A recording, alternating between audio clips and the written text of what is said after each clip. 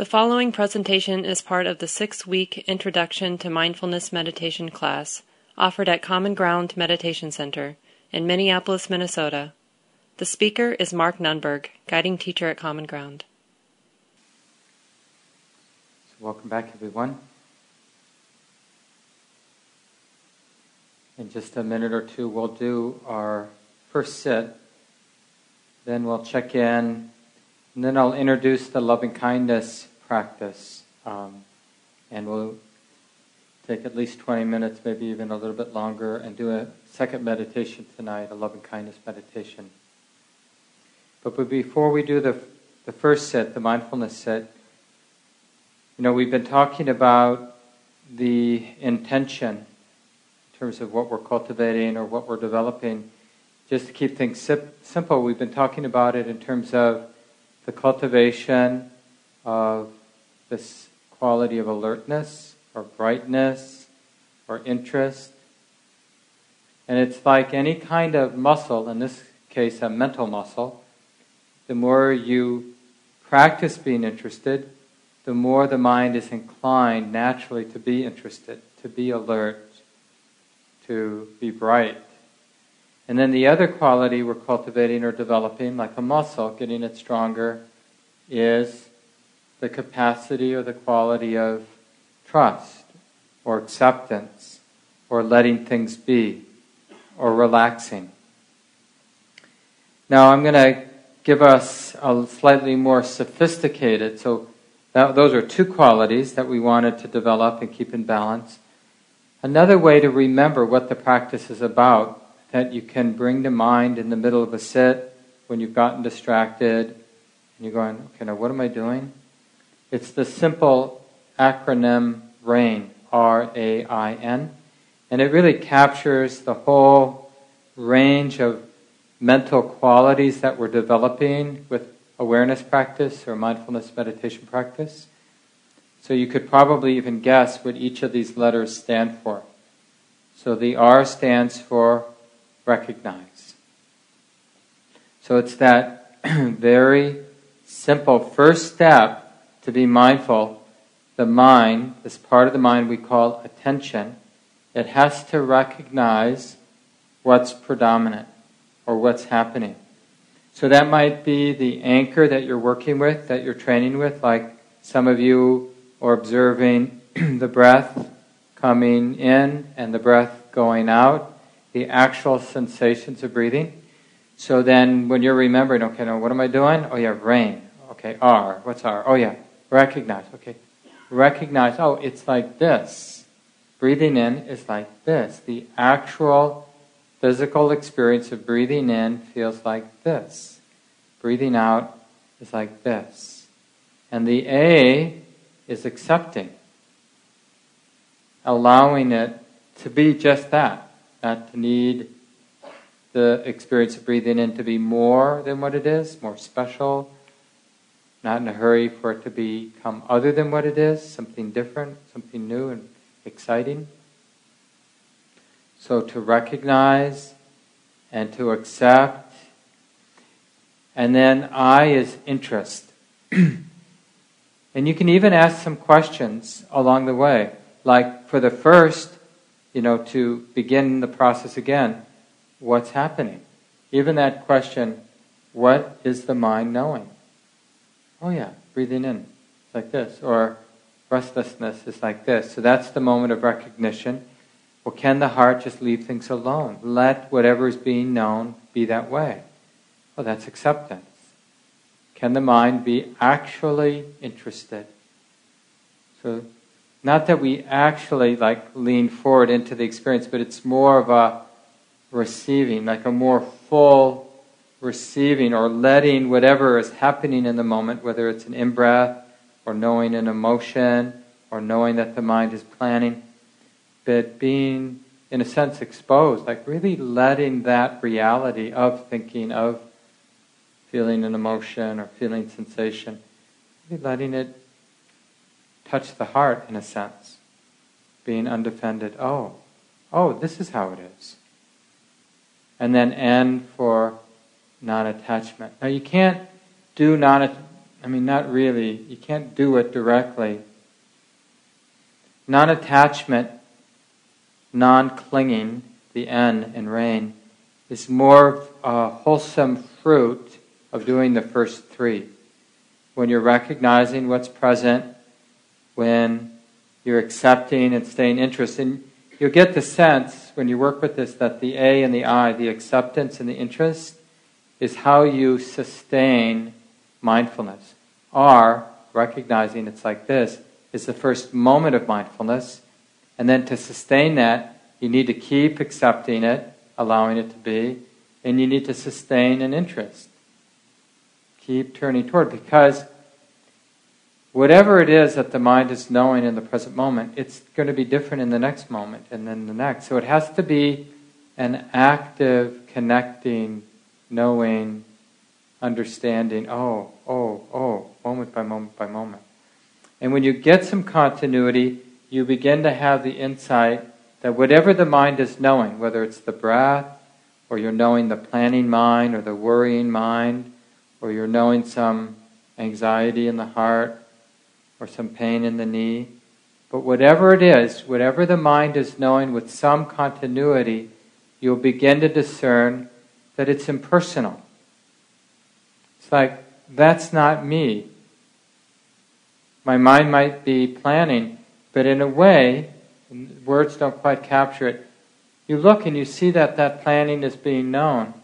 So you also recognize, that's not me planning. Planning's happening. Worrying is happening. Aching in the knee is happening. Anxiety in the heart is happening. It's something being known. So the knowing is not the same as the anxiety. Or if you're aversive or impatient, the knowing of the impatience is different than the impatience that's being known. So that's what we mean by it's impersonal, or the non-attachment, the non-clinging, the non-identification, the N. Is somehow getting that whatever the mind is knowing, which is of course everything, that's all the mind ultimately does, is it knows, all of that, they're impersonal conditions, impersonal phenomena, mental, physical phenomena that come and go lawfully according to causes and conditions.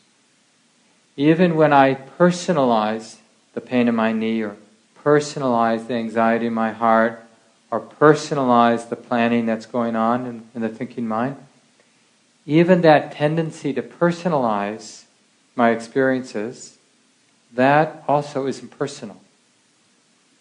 So just because some aspect of our experience seems or appears to be personal, that's an impersonal habit of the mind to project or imagine that it's personal. Like even hearing me talk, being at common ground, all of this feels personal, like I'm here, I'm listening to Mark, I'm understanding what he's saying.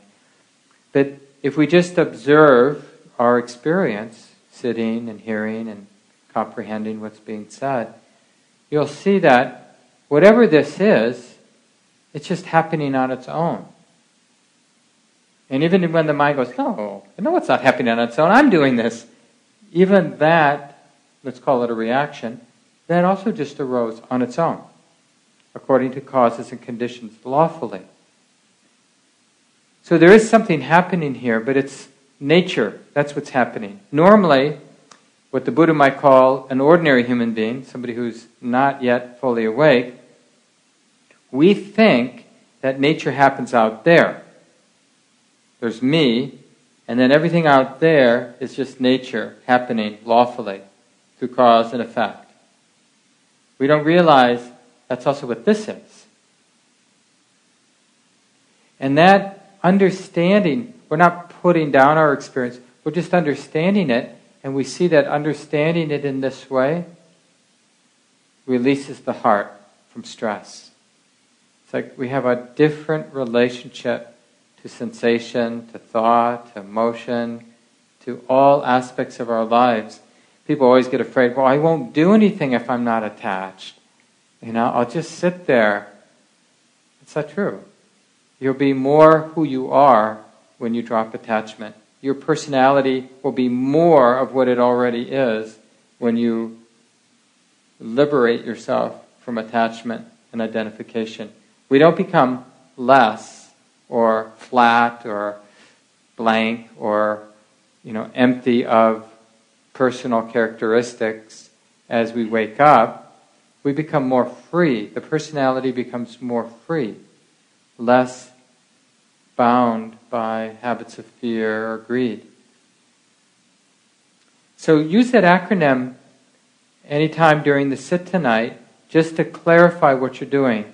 Recognize, accept. Can this mind be more interested, more awake, more alert? Can the mind realize a way of non-attachment, relating with non-attachment, non-grasping with whatever the mind is knowing? Okay? Any questions about that? So do whatever you need to be comfortable in your posture. We'll sit for about 30 minutes.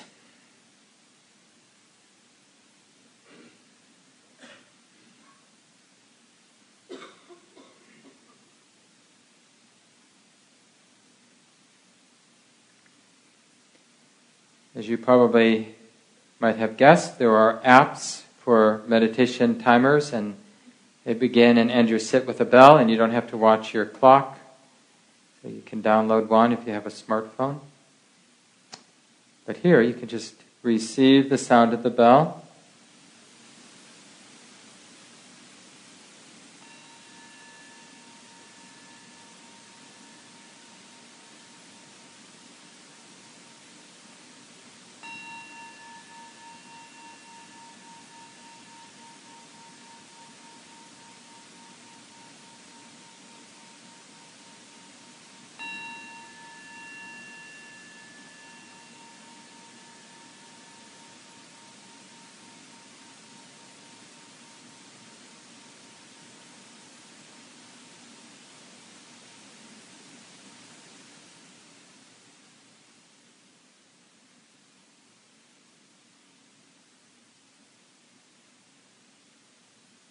And just continue to recognize hearing.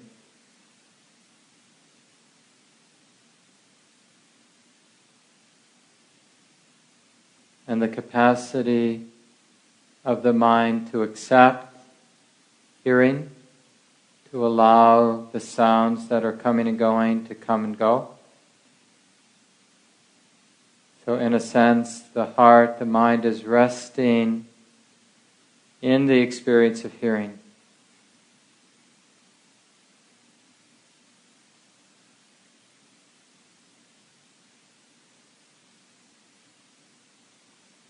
And remembering this capacity, this potential to be interested in the sounds.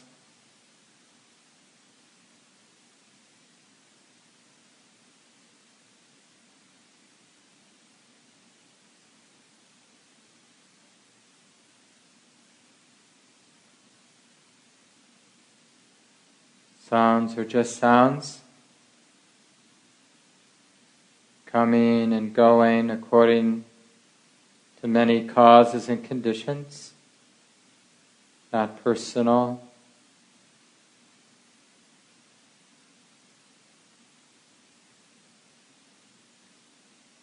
And then in the same way, listening, receiving the sensations of the body sitting now.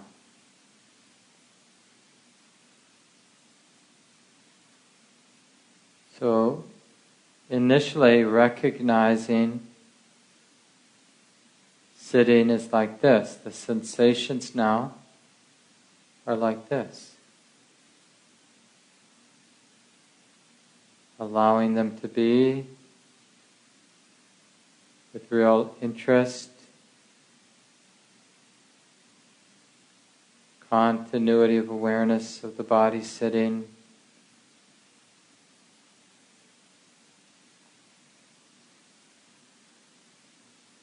And if you can, noticing the impersonal nature of these sensations that come and go, pleasant sensations and unpleasant and neutral sensations of the body. all these sensations unfolding lawfully according to many causes and conditions. And the mind simply knows it's like this now. Sitting is like this. Can this be okay?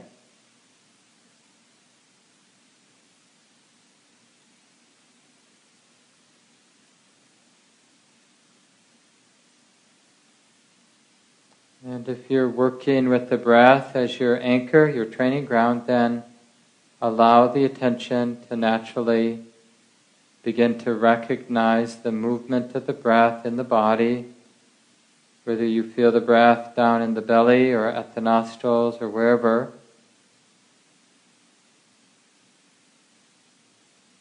Some of you might use a particular meditation word or meditation phrase.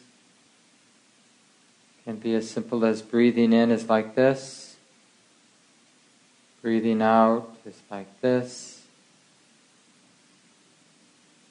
Or the word knowing with the in-breath and releasing with each out-breath. Or just in silence.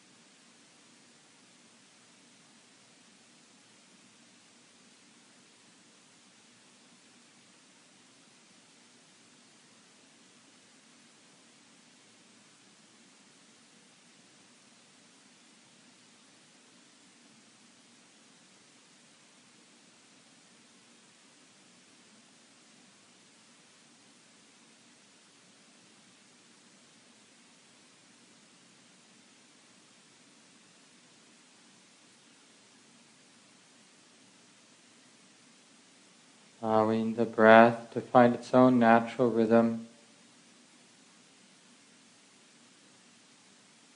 As you can tease out unnecessary effort or unnecessary tension in the body and mind, while maintaining a real sense of interest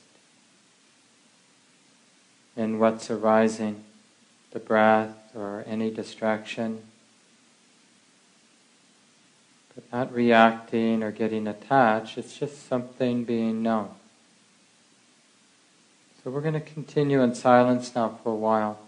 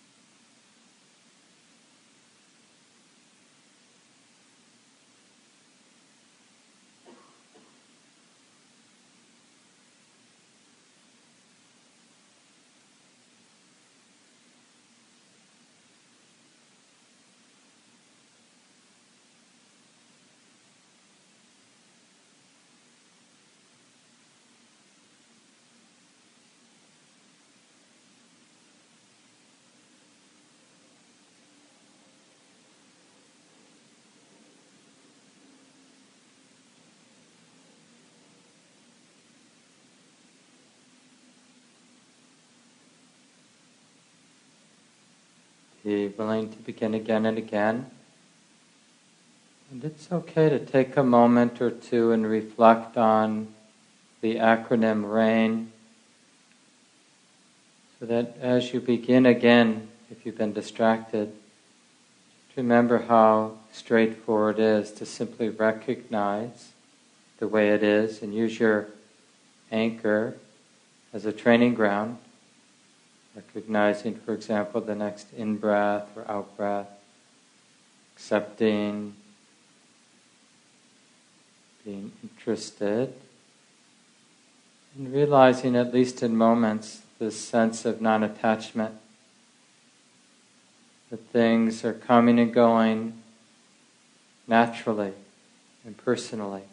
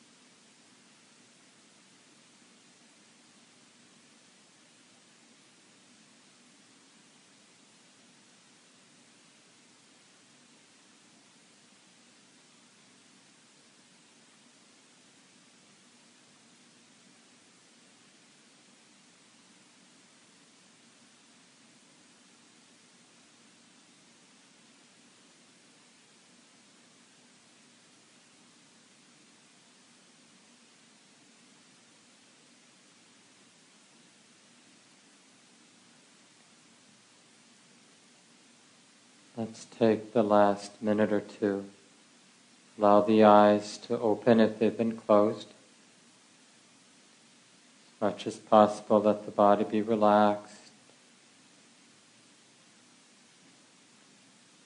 Recognizing as we sit here, recognize that the mind is naturally sensitive to the present moment.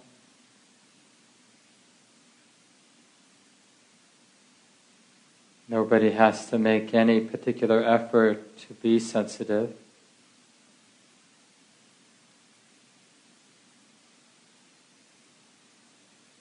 Clearly recognizing this experience of the body, sitting, breathing, experience of the mind, thinking, feeling the emotions.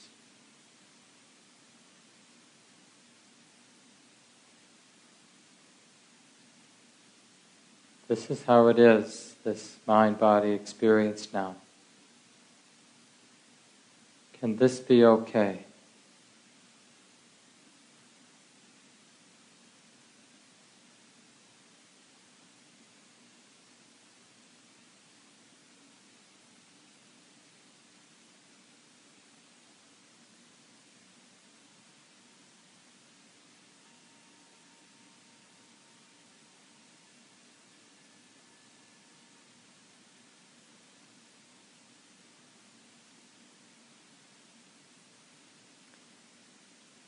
Take some time if you need to stretch out your body, release any physical tension, including standing for a few seconds if you want.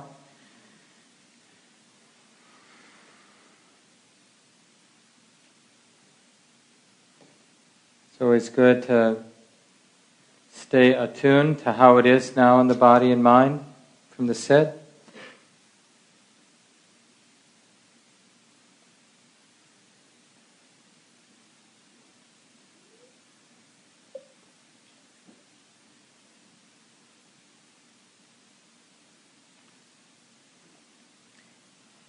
And just so you know, that was 30 minutes, so in case you think you can't sit for 30 minutes, you just did.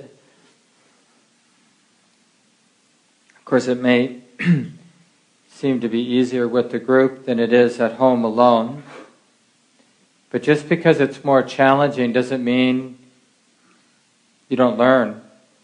So we have to make sure that we're not equating the pleasantness of the sit with its value. Because there could be a really unpleasant sit, but the mind learns a lot about the mind. So remember, that's the whole point. We think we signed up for the meditation class in order to find ways to feel better. And it's nice when we feel better, so that it's not like that's a bad motivation. But the more you do the practice, you realize it's not about feeling better in a direct sense. It's about understanding the mind, because there's a lot of freedom that comes from understanding the mind. In the same way, there's a lot of suffering that happens because we don't understand what's going on in the heart and mind. So we'll take some time now. I mentioned that I'm going to introduce the loving-kindness meditation, but we can take at least 10 minutes.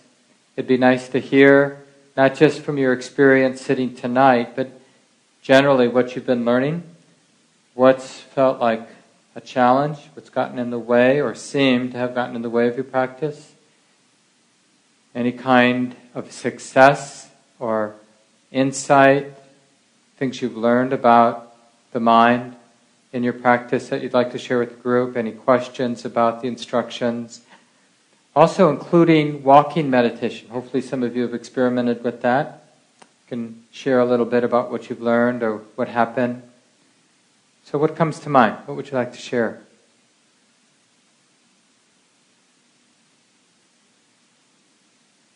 Yeah, say your name. Yeah. And this is probably familiar to other people in the group because it's really common, either because the body and mind is tired or exhausted, and so as we settle down into the way it is, we're going to find that the body-mind is exhausted, if it's exhausted. So that's one thing. And then you still can learn quite a bit if you stick with it, but it's not necessarily pleasant, although sometimes it is. But you want to catch that dream-like, trance-like state that the mind tends to slide or slip into. And because there's no learning, even if it's relatively pleasant and peaceful, there's no real learning in that state. So it's better to open the eyes.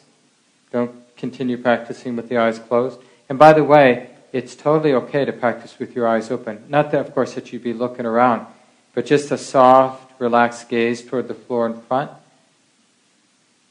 Not really looking at anything, but, of course, receiving the visual experience is a perfectly fine meditative posture. You don't need to close your eyes.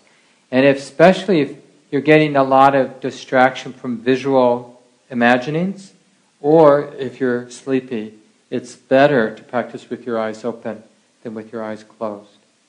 So do that, and ask your mind to do a little bit more, which is exactly the opposite of what you think you should do when you're feeling a little tired or a lot tired. It's like, I can't ask myself to do anything. But there's a basic principle that energy comes from effort. Normally we think just the opposite, that I need energy in order to make effort. But what you find, and you should just experiment with this, it's really true. If you apply yourself, if you make an effort, the mind becomes more and more energized. So get the sleep you need so that that's not the issue. And then I mentioned this earlier, but I'll just mention it briefly again.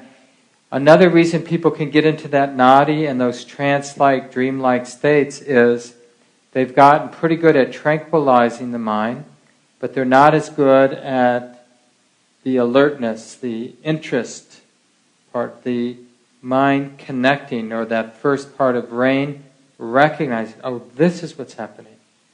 So you can even ask yourself to consciously recognize what the mind is knowing. So you're mentally noting or labeling. And that's energizing because you're asking the mind to work. It has to actually not only recognize, but then name what it's recognizing. Seeing, or hearing, thinking. So you're mentally noting, and that can be energizing for the mind. The more you get into the practice, there's a real delicate balance between the alertness and the relaxation side of the practice. And it's so much of the practice is keeping that beautiful balance where there's a lot of energy, but it's really settled energy. And if you get a lot of energy and it's not settled, we start to feel restless, and the mind's compulsively thinking and imagining because it has all this energy and doesn't know what to do with it. So it plans things or reviews things. You go through movies you've seen because it doesn't know what to do with the energy. It's got this energy to do, but it doesn't seem to the mind like there's enough to do, so it creates things to do. Or that's so not enough tranquility. Or you get too much tranquility, which is that sense of it's all okay. It's okay to put it all down. And there's no interest. Putting things down is going to lead right to sleep or to some trance-like, dream-like state. Thanks for bringing that up. What else have you been learning? What else have you been noticing, or questions that have come up for you? Please don't be shy. It's really useful to share with the group. Yeah. Well, it just depends on the motivation behind the planning. Some planning's coming from fear or greed, and if we're being mindful, we'll notice how heavy and contracted that kind of planning is. And some kind of planning is coming from more wholesome motivations, like just trying to take care of my life. That's not a toxic or neurotic motivation. I've got to do this tomorrow. What would be the best way to do it? So this is what nature knows how to do things. Like when it rains on the top of the mountain, the nature of water is to find its way down into the earth or eventually to the ocean. And it's the nature of the personality to take care of the business of life. Now, what we've done is we've created this habit of placing a center in the activity of thinking or in the activity of the personality. So part of the personality then is this neurotic strain of, this is happening to me, I'm doing this. This is happening to me, I'm doing this. And that's basically extra and stressful. So cultivating mindfulness in a more continuous way, what it reveals, what that simple, clear, relaxed attention reveals, is how so much of the cognizing process is unnecessary. It doesn't mean thinking's bad or unnecessary. It just means some of it and some of the conclusions that arise from the thinking process doesn't align with the way it actually is. So the question back is, see what happens. See if choices get made, planning gets done, analyzing happens, without you personally being weighed down by having to do it and wanting to do it right and being afraid of doing it wrong. See that that part is extra and unnecessary.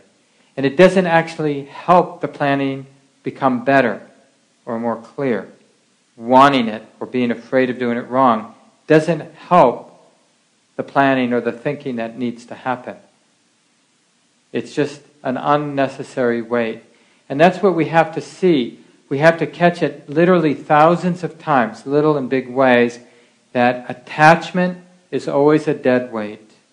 Clinging, grasping, struggling with the way it is always an unnecessary weight. It doesn't make what we call the personality or me more skillful. It just weighs down, creates the appearance of weight or suffering. And so that can be abandoned if the mind sees it clearly many, many, many times. It just begins, like a lot of addictive behaviors, this is the king of all addictive behaviors, is taking things personally. So any addictive behavior, if it's really unskillful, a cause for suffering, that means it hurts. So if the mind sees cause and effect, sees that this way of being, this way of relating, always comes with, as one teacher calls it, the squeeze on the heart, some contracted experience. The more we see the correlation, the more the heart lets go. It's not even right to say that I've finally let go of attachment or I've let go of clinging.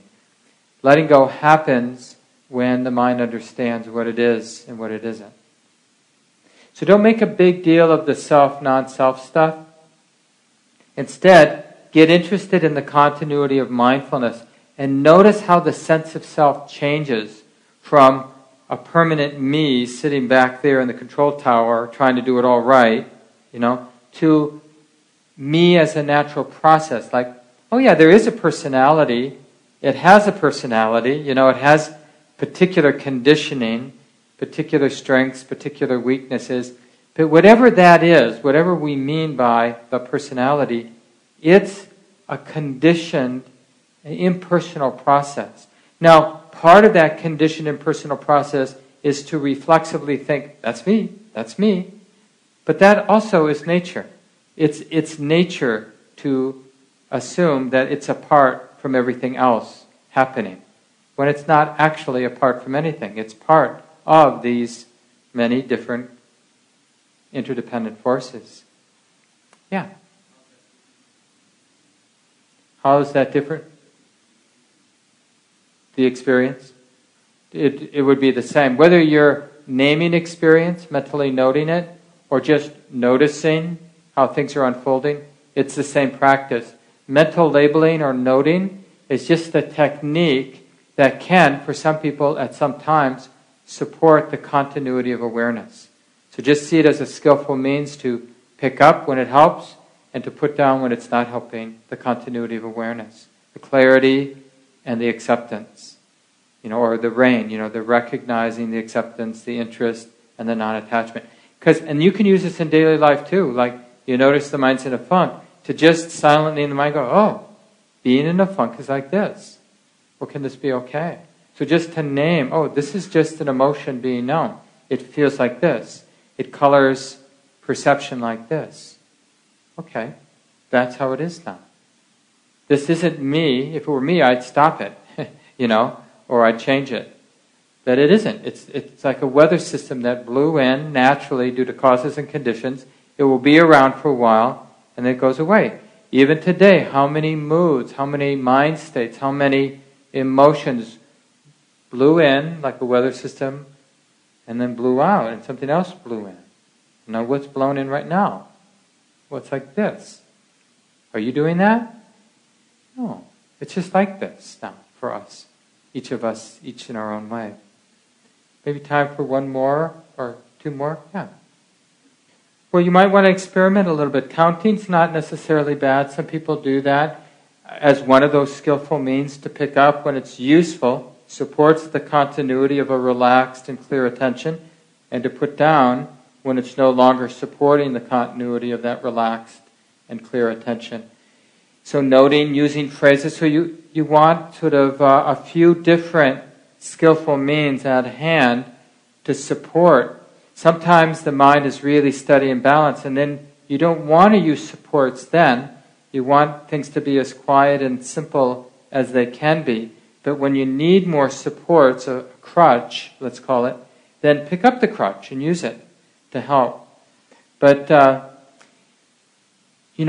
so much of the time, what the mind is knowing, we tend to, out of habit, want to control it. We're paying attention to our friend, and we're neurotically trying to control her or him. We're looking at ourselves, and we're neurotically controlling it. So it's just a big habit in the mind. So why wouldn't it play out in paying attention to the breath? Your job is to notice the controlling, and not to be afraid of it, and not to judge it, but to make the correlation between when the mind is paying attention in this way, things are tight in this way. And eventually, when you get enough steadiness, you'll see, the mind will naturally see what's extra. The controlling, the wanting it to be smooth when it's erratic, the wanting it to be longer when it's short, or shorter when it's long, or just the wanting to feel in control. So a couple of things you can do is feel the whole body so that you're not putting your attention right on the breath, but you're still attending to the breath, but you're feeling it in the context of the whole body sensation, right? And you can even have a sense of the whole body breathing in, whole body breathing out. And really remind yourself, use a phrase, you don't have to do it over and over again, but like once in a while, honey, the body knows how to breathe. It's okay. However the body wants to breathe is okay. If it wants to be erratic, fine. If it wants to be smooth, fine. Can it be okay? And so if it is feeling controlled or stiff, then notice it's unpleasant. Well, can that unpleasantness of that controlled feeling, can that be okay? In other words, is it okay, is it safe to relax with the tightness of the breathing process? Yeah, it's not. We go to the dentist, it's a lot worse. We can be with a breath that feels a little tight and controlled, right? We can be patient with it. But we have to accept the unpleasantness of it. So you could even say to yourself, as an open-ended question, you don't have to answer it. Can it be okay that this is unpleasant? Same thing if you're noticing a lot of impatience or a lot of sleepiness. Can this be okay that the mind is dull? Sometimes dullness, the mind is dull, and it's like this. Well, can that be okay? Do I need to get tight because the mind is dull, because the breath is tight, because the heart is restless? Or can that be okay enough? Obviously, it's not our preference. We'd like to feel perfectly fine. But when we don't feel perfectly fine, how should we relate to that? What is the skillful way to relate when things aren't perfect? Which, of course, is most of the time, right? So it's a really good lesson to look at that controlled feeling of the breath. So let's leave it here. So we have time to talk about a loving-kindness practice. Then we'll stretch our legs and we'll take the last 20 minutes and we'll do some loving-kindness practice. So the way to think about the formal loving-kindness practice that we're going to practice is it's a training in the basic attitude, the basic attitude of goodwill or friendliness or kindness, loving kindness. So ideally, we would all of the time, like to be sort of grounded in that basic friendliness of the heart, the basic goodness of the heart. So, like a lot of things, if you want to shift the general tone or flavor or your primary attitude or mood, you have to practice it. So don't confuse the formal meditation that I'm going to teach you, and that's in the handout for week 5. If you haven't got the handouts, you can get them at the website. Week 5 handout is on loving kindness practice. Don't confuse the formal training with the direction we're going, which is to abide throughout the day, which would also include our formal sitting time, with a basic attitude of goodwill, of friendliness. And when that basic attitude of goodwill meets suffering, our own suffering or somebody else's suffering, then it looks like compassion. And when that basic goodwill runs into something beautiful, somebody experiencing some success, or we ourselves experiencing something good, or seeing a beautiful sunset, then that basic goodness expresses itself as appreciative joy, or gratitude, or just that appreciation, right? When things are ambiguous, goodwill expresses itself as equanimity. I don't know what the heck's going on, but it's okay, right? Equanimity. So in Buddhism we say there are these 4 emotions. They're called immeasurable emotions or boundless emotions, the 4 divine abodes. The only 4 emotions we actually need to be a functional, happy human being: basic friendliness or loving kindness, compassion, appreciative joy, and equanimity. You can just see, as an experiment in truth, if you need any other emotions. Now, the other emotions are going to come, right? Because they're impersonal but deeply conditioned into the mind, right? So when certain things happen, then my defensiveness, my jealousy, my anger, my rage, my greediness, my lust gets triggered. So we have lots of those not so skillful emotions. But you'll find that if you train in these boundless, immeasurable emotions, the 4 divine abodes, they're called, of loving kindness and compassion and appreciative joy and equanimity, the more you train in them, the more they'll naturally arise and replace the less skillful emotions that, because of habit, are going to be there. And it's like the Buddha says, it's like you got an old rotten wooden peg, and if you take a nice solid wooden peg and you pound it in, the other peg leaves and is replaced by the new one. In the same way, you can bring to mind loving kindness, and by doing that, you remove aversion or irritation or fear from the mind. It's really possible. But you can't get rid of aversion by hating it or being afraid of having aversion in your mind. I don't want to be that aversive, impatient person. Well, you're practicing it right now by not liking the aversion in your mind. But if instead you found a way, and there are many ways, it's a very creative process, like as simple as, oh, being aversive, being impatient hurts. I care about this. I care about this yucky feeling in my mind right now. Well, already you're displacing the aversion with caring about it. Or you could redirect your attention to something you do have a basic feeling of goodwill about. Oh yeah, my cat Sumi is probably sitting on her chair at home, snuggled in her blanket that we leave there. I care about her. Well, when I bring her to mind, my cat, it's not easy for me to be irritated at all of you, So this basic experience of substitution, and because aversion, which includes fear and includes boredom, includes impatience, all the different flavors of aversion, they're so predominant in our personalities. There's so many ways we fall back into that default of being bored, of being irritated, of being impatient, of being angry, of feeling neglected.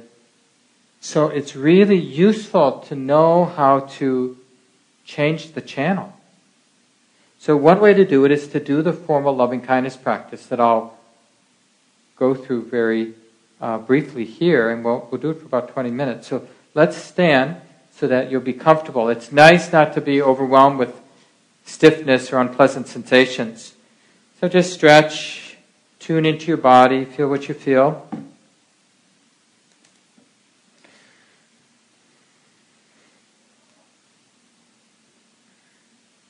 I'll just keep sharing a few instructions. So the basic technique involves three things. And this is true whether you do the compassion flavor or the appreciative joy flavor. But tonight we're going to do the basic loving-kindness flavor of the formal metta. It's called loving-kindness practice. Metta is just the word for loving-kindness or friendliness in the Pali language. So three things. One is you're going to be feeling your heart center, just energetically, however it feels. So if it feels like twisted steel, then just notice that. If it feels like a radiant orb of pure love, then just notice that. Or anything in between. But just have a general sense of how the heart's doing. And don't get complicated about it. Just sort of notice how the heart is. And when we talk about heart, it's not really different than mind. We're really talking about that place where we experience release, where we experience suffering. Like when you know you're suffering, how do you know you're suffering? Well, the heart hurts. The heart's tight. When you're feeling happy and alive, how do you know that you're happy and alive? Well, there's a quality in your heart. So I'm not talking about the pump that pumps blood, although that general location usually helps people tune into what we mean by the heart or the mind. The Pali word is chitta. So the first thing, we're just going to keep attuning, feeling the heart. That's one. The second thing, initially, the practice relies on you bringing somebody to mind. And generally speaking, you always start with an easy person. Now, a lot of you are going to think, oh, my partner is the easy person. But often, almost always, your partner is not the easy person. Even when you really, really love your partner. But it's a complicated relationship for almost everyone. So, a niece, a nephew, a pet, a mentor who is really there for you or is really there for you in your life, somebody inspiring, maybe even somebody you don't know personally, but you just have a good feeling about the person, like you've never met the Dalai Lama, but you really like him, and you love him, and you think he's great, you can use the Dalai Lama. Or anybody that you have an easy feeling of love for. So you bring that person to mind. If you're visual, then you visualize them. Visualize them happy, visualize them sort of getting through life in a good way, negotiating their life, happy memories of the person, smiling or something like that. That's the second thing. That takes work. Both keeping the heart in mind takes work, keeping the person, sometimes you can even work with groups, but initially keep it simple and easy. An easy person or an easy being, if you don't want to use a human being, keeping them in mind. And then the third thing is we repeat some phrases over and over again in the mind in a relaxed way. Now, tonight you might just want to use the traditional phrases that I'll guide you through. I'll say it out loud. You repeat it silently in your mind. Do your best to mean what you say, because it isn't the words, it's connecting to the meaning of the words. So say it, and then take a few seconds and just mean what you say, and then do the second phrase. So the 4 phrases, traditional phrases, when you practice at home, come up with your own phrases if you want. Don't make it complicated, or just stick with the traditional phrases. So the traditional phrases, something like, if you're bringing to mind somebody else, because you can do it for yourself too, you just change the pronouns. So assuming you're doing it for another person, an easy person, may you be safe and protected in all ways. You just, may your heart be happy and peaceful. So these are nice wishes to have for somebody. Okay? Third phrase is something about health. So, may your body be healthy and strong. Something like that.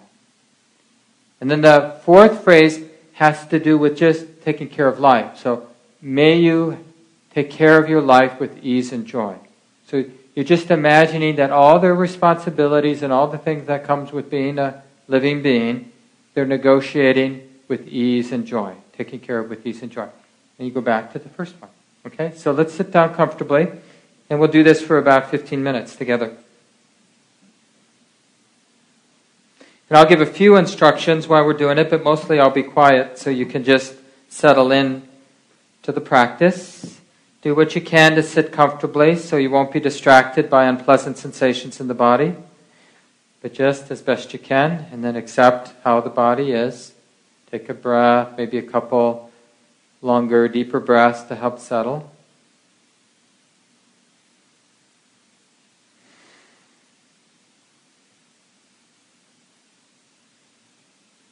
And just feel the heart center now, however it might be. This great, tender, sensitive heart. And we bring to mind somebody, some living being that's easy for us to love, easy for us to care about, and just see who comes to mind.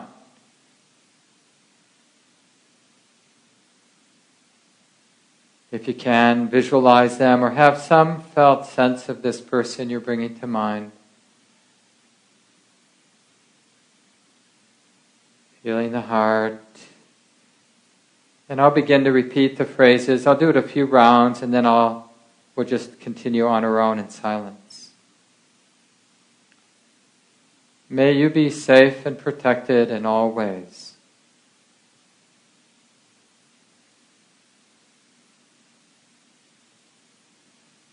May your heart be happy and peaceful.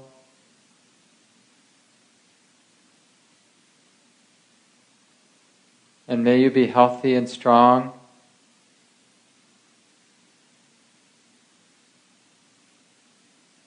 May you take care of your life with ease and joy.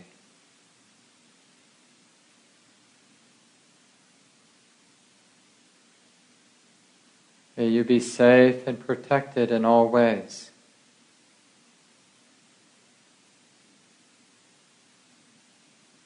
May your heart be happy and peaceful.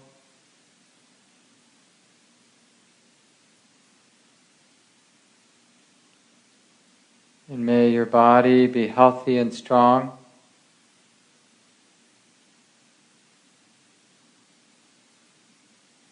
May you take care of your life with ease and joy.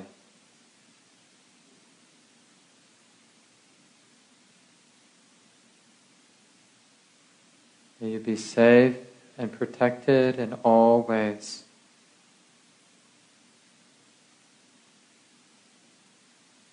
And may your heart be happy and peaceful.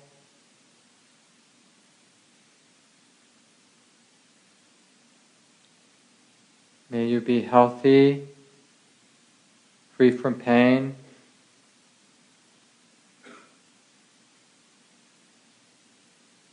And may you take care of your life with ease and joy. Just continue on your own now in silence, and if you want, just bring the person's name to mind or use the person's name from time to time to help have a better felt sense of the person or the being you're working with.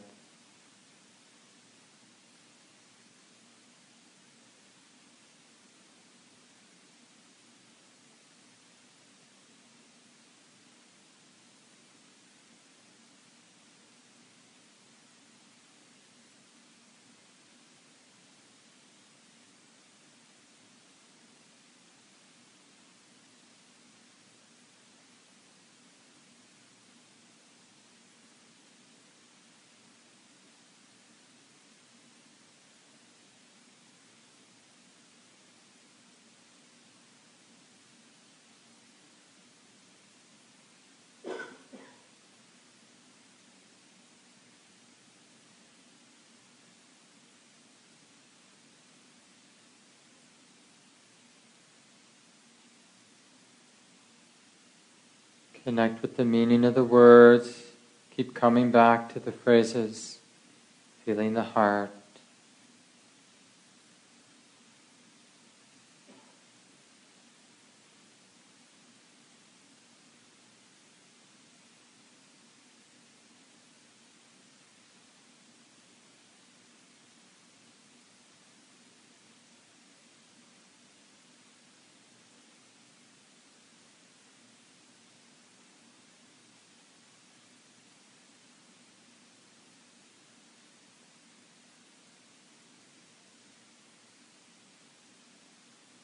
Let each phrase be a simple act of generosity, sending out a good wish, freely given.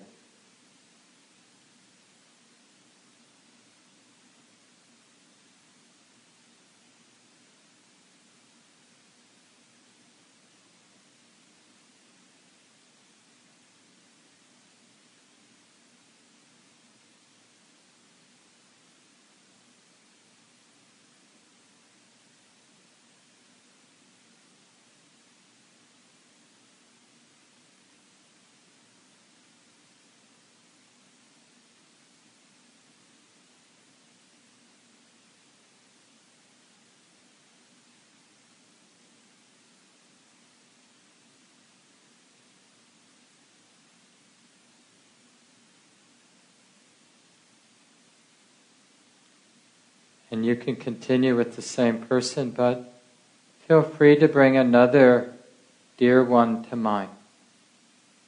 Take your time to remember the person, having a felt sense, feel your heart, and then just begin the phrases for this next person when you're ready.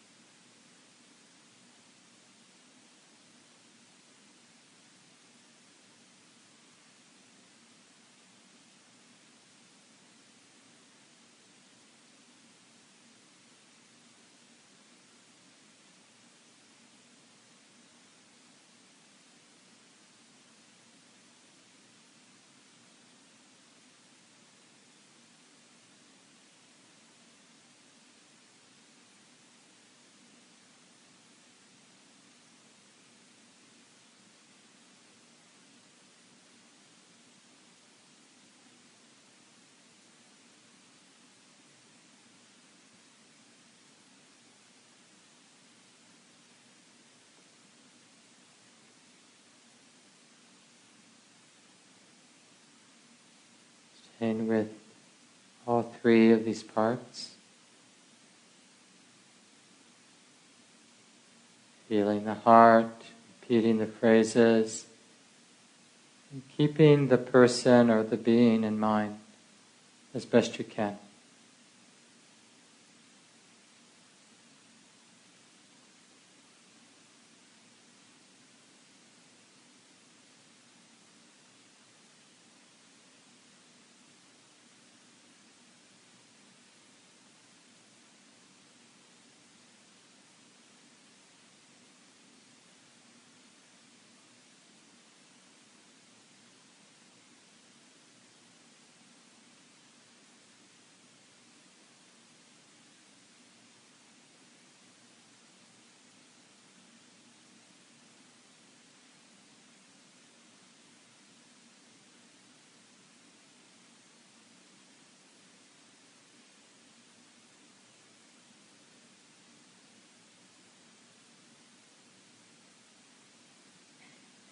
And we can also practice with ourselves. So we bring our own life to mind. Just the sense of right here being a living being, caring about our life. I care about this life. May I be safe and protected in all ways. And may this heart be happy and peaceful. May this body here be healthy and strong. And may I take care of my life with ease and joy. So let's continue on our own.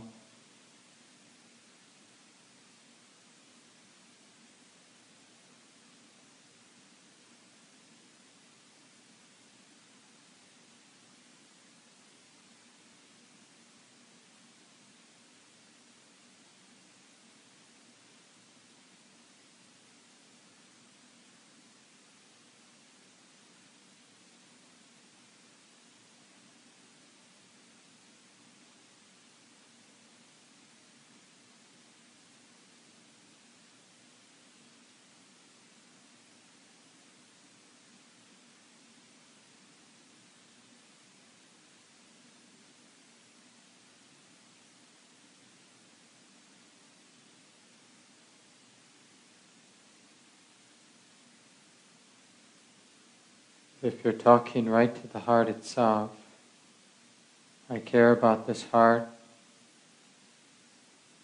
May it be safe. May it be happy and peaceful, healthy. May it live with ease. I do care about this heart. Continue for a couple more minutes.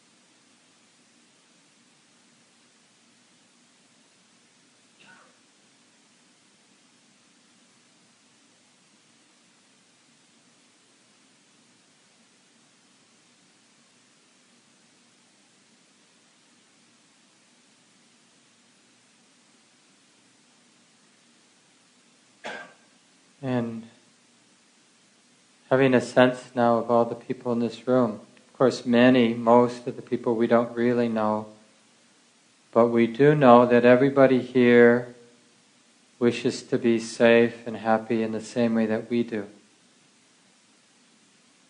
May all the beings, all the people here in this room now, may you be safe from harm. May wisdom and love protect you always.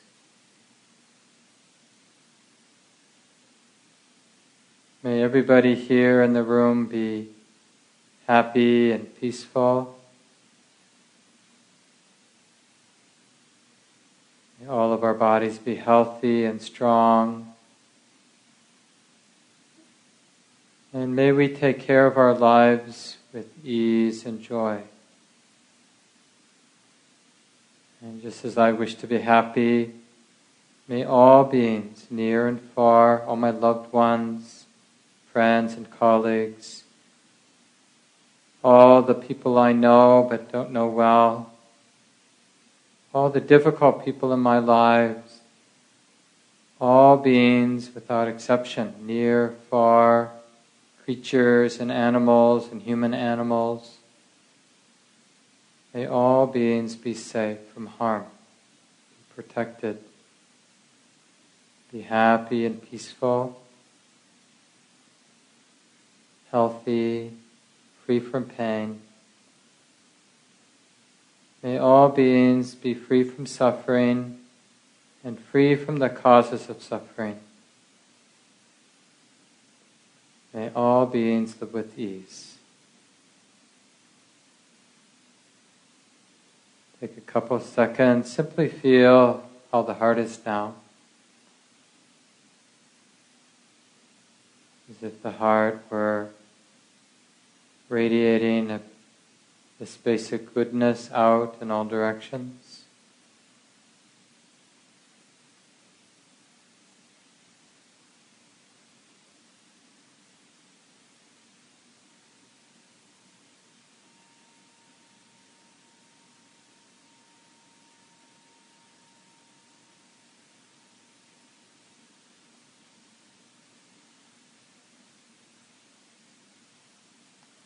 So this is something you can do formally like we just did.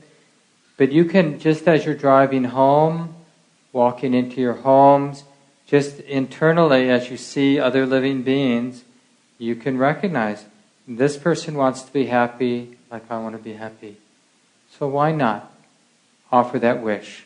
For whatever it is. It doesn't mean our wish is going to change their life, but it's a good thing. May you be happy. Just that simple act of generosity, wishing somebody well, it itself is a beautiful thing, regardless of what it changes. Whether it somehow magically makes their life better or not, doesn't matter. The fact that in our heart we wish well is itself a good thing. And you can feel that directly, and it will directly change your attitude, your way of being in that moment. So play with this, and then the neat thing is, notice how it shifts the mindfulness. Because one of the things that creeps in mindfulness practice is a sense of sterility or flatness or indifference when we're being mindful of what's going. So we want the heart to be, like real mindfulness, the heart is engaging, it's connecting, it's undefended. So by bringing the quality of love into your mindfulness practice, you'll bring it into balance. You can't really be mindful, present, without the heart quality being there. So that's why it's good to do this formally. So how do you do this? Well, you could do something like the first 5 or 10 minutes, do the formal loving-kindness practice, and then shift to mindfulness practice for the last, whatever you have, 20 minutes. Or you could do a little bit at the end. Or you might just do it for a few days and not do the mindfulness so you get a sense of what the practice is like. Or do a morning sit, mindfulness, and an evening sit before you go to bed of loving kindness. So there's no right or wrong way to integrate it in. But especially this week, so you get a sense of it, try to do a little bit at least every day, formally or informally. So you're playing with it. And you're getting a sense of how it works and getting a sense of the effect. And there's more instructions there, including how to weave in forgiveness into the loving-kindness practices. But like I said at the beginning, there is room for creativity here. So feel free to experiment a little bit, and we'll talk more about it next week. Any questions before we end? And feel free to come up afterward. It's just now 9 o'clock, so we should probably end. So if you have a moment, these folding chairs need to go downstairs. Next week is our last week. Congratulations, you're almost there. We committed to 6 weeks. So have a good week, everyone. I'll see you next Tuesday. This talk, like all programs at Common Ground, is offered freely in the spirit of generosity.